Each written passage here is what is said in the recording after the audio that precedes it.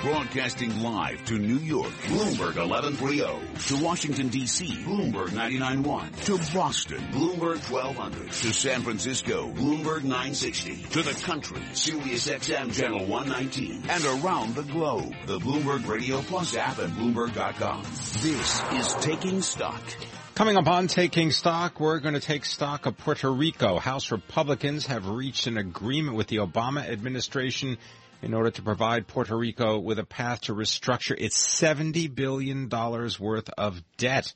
That'll be the first step towards ending a decade-long recession in the island Commonwealth.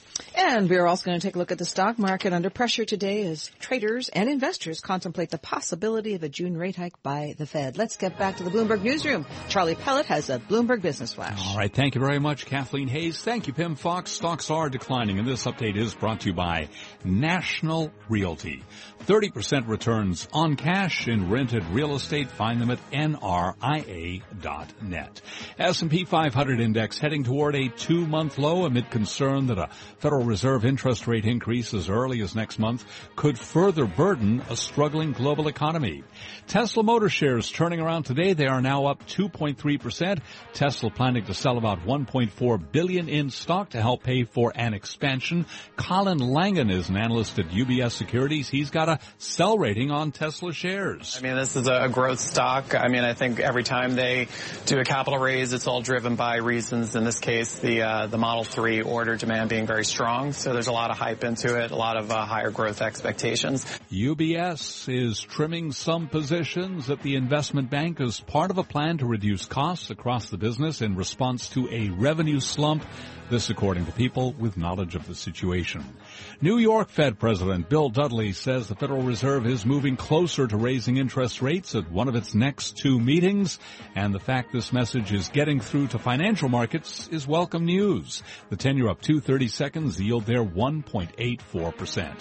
Big day for American Eagle Outfitters, Urban Outfitters, and Perry Ellis International. They are all rallying. American Eagle up 18%, Urban up 13.6%, Perry up 14.7%. S&P down 9 points, a drop of 0.4%. The Dow down 93, a drop of 0.5%. Gold down 19.50 now, a drop of 1.5%. And at 3:32 on Wall Street, a look at other news from around the world. Thank you, Charlie. From the Bloomberg Newsroom, I'm David Gura. This news update is brought to you by the Jeep Grand Cherokee, the most awarded SUV ever. The Grand Cherokee continues to raise the bar with its luxurious interior and legendary 4x4 capability. Drive one at your local Jeep dealer today. A senior Greek air safety official is telling the Associated Press that debris found so far in the Mediterranean does not belong to an aircraft. The Egypt Air jetliner was bound from Paris to Cairo with 66 people aboard. It reportedly crashed after what authorities call a mysterious series of extremely abrupt turns. There are no immediate signs of any survivors. Egypt Air Flight 804 was an Airbus A320 carrying 56 passengers and 10 crew members. It went down about halfway between the Greek island of Crete and Egypt's northern coastline after takeoff from Paris. Egypt's aviation minister says it may have been a terrorist attack, but the White House says it's too early to say exactly what happened. Ahmed Adel is vice president of Egypt Air. We have found the wreckage. We confirmed that the wreckage has been found. And the search and rescue teams are now it's turning into a search and recovery. French President François Hollande, speaking to the media in Paris through a translator today, said his government is sending planes and ships to support the search efforts. We should express our solidarity to the families and also to find out the cause of the catastrophe. France's lower house of parliament has approved a 2-month extension of the state of emergency that was declared after the deadly attacks in Paris. The measure is aimed at covering the European Championship soccer tournament and the Tour de France. Governor Andrew Cuomo says it's time to reform New York State's liquor laws. One suggestion includes letting restaurants serve alcohol before noon. Global news, 24 hours a day, powered by our 2,400 journalists and more than 150 news bureaus around the world. From the Bloomberg Newsroom, I'm David Gura. Charlie?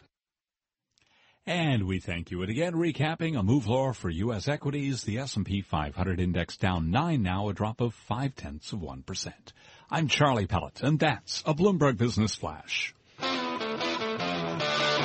This is Taking Stock with Kathleen Hayes and Pimm Fox on Bloomberg Radio. Can it be a breakthrough in the deadlock over Puerto Rico's debt between House Republicans and the Obama administration? Well, let's just find out from Billy House from Bloomberg Politics, Bloomberg News. He's joining us from Washington, D.C. This is a story he's been covering very closely. In fact, I just tweeted out the story he co-wrote with Laura Litvin at House in Session. Welcome to Taking Stock. Good afternoon. So what's going on? What's in the deal, and does it look like this time this is something that's really going to pass?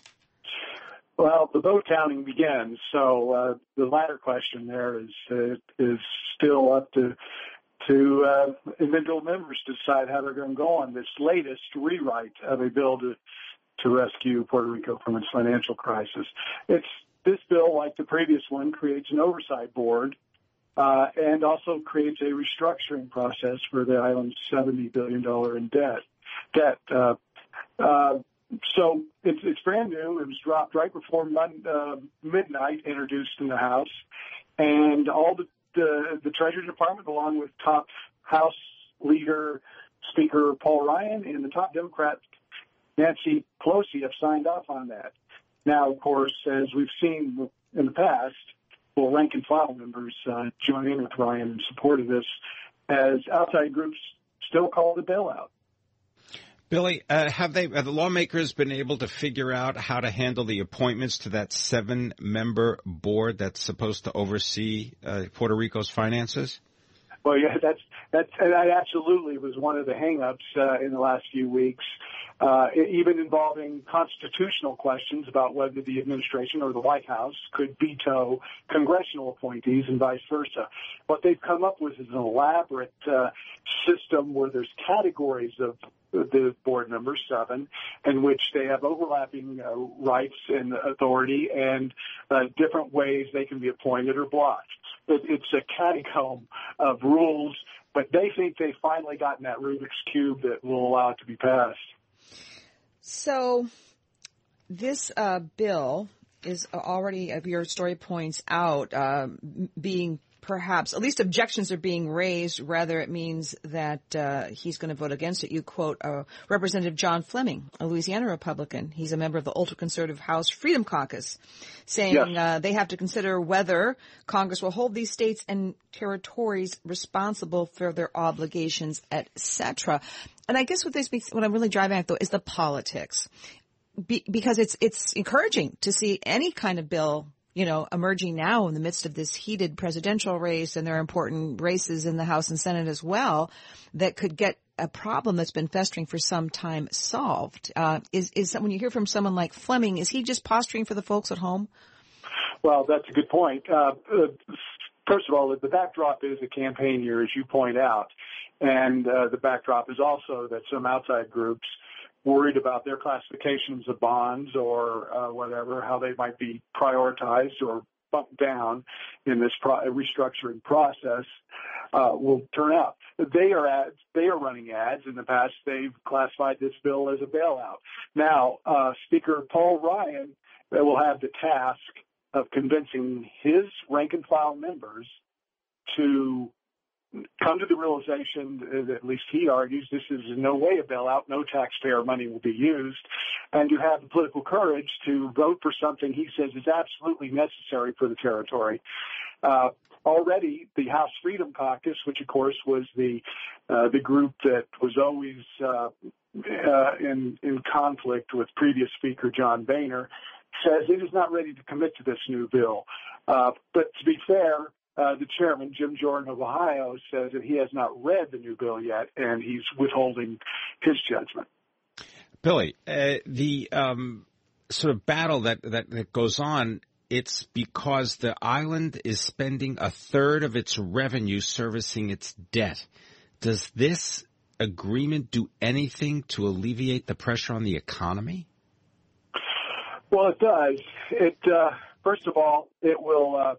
It provides a short stay of any litigation from creditors to otherwise go outside of this deal to get paid. That's a brief respite. It lasts till at least February of next year. Now, of course, that would be just a month after the elections of a new governor or governor.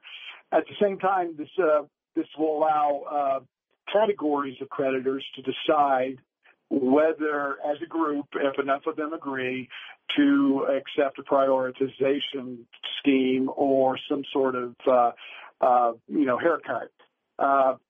So all those would combine with other financial oversight benefits, at least in the view of the bill writers, that could help aid the territory's government to kind of wade through what it can on this enormous pressure it's seeing. Thank you very much for spending time with us and clarifying the situation. Billy House, House reporter on our congressional team for Bloomberg News, coming to us from the Capitol in Washington, D.C., home to Bloomberg 99.1 and 105.7 HD2 in the Washington metro area. Talking about Puerto Rico and House Republicans and the Obama administration reaching an agreement on restructuring Puerto Rican debt. Is it time to buy Apple, Google, Facebook? Keep it right here on Bloomberg Radio. We're going to be speaking with Lou Piantadosi from Eaton Vance. He's added to those holdings to his portfolios recently. This is Bloomberg Radio.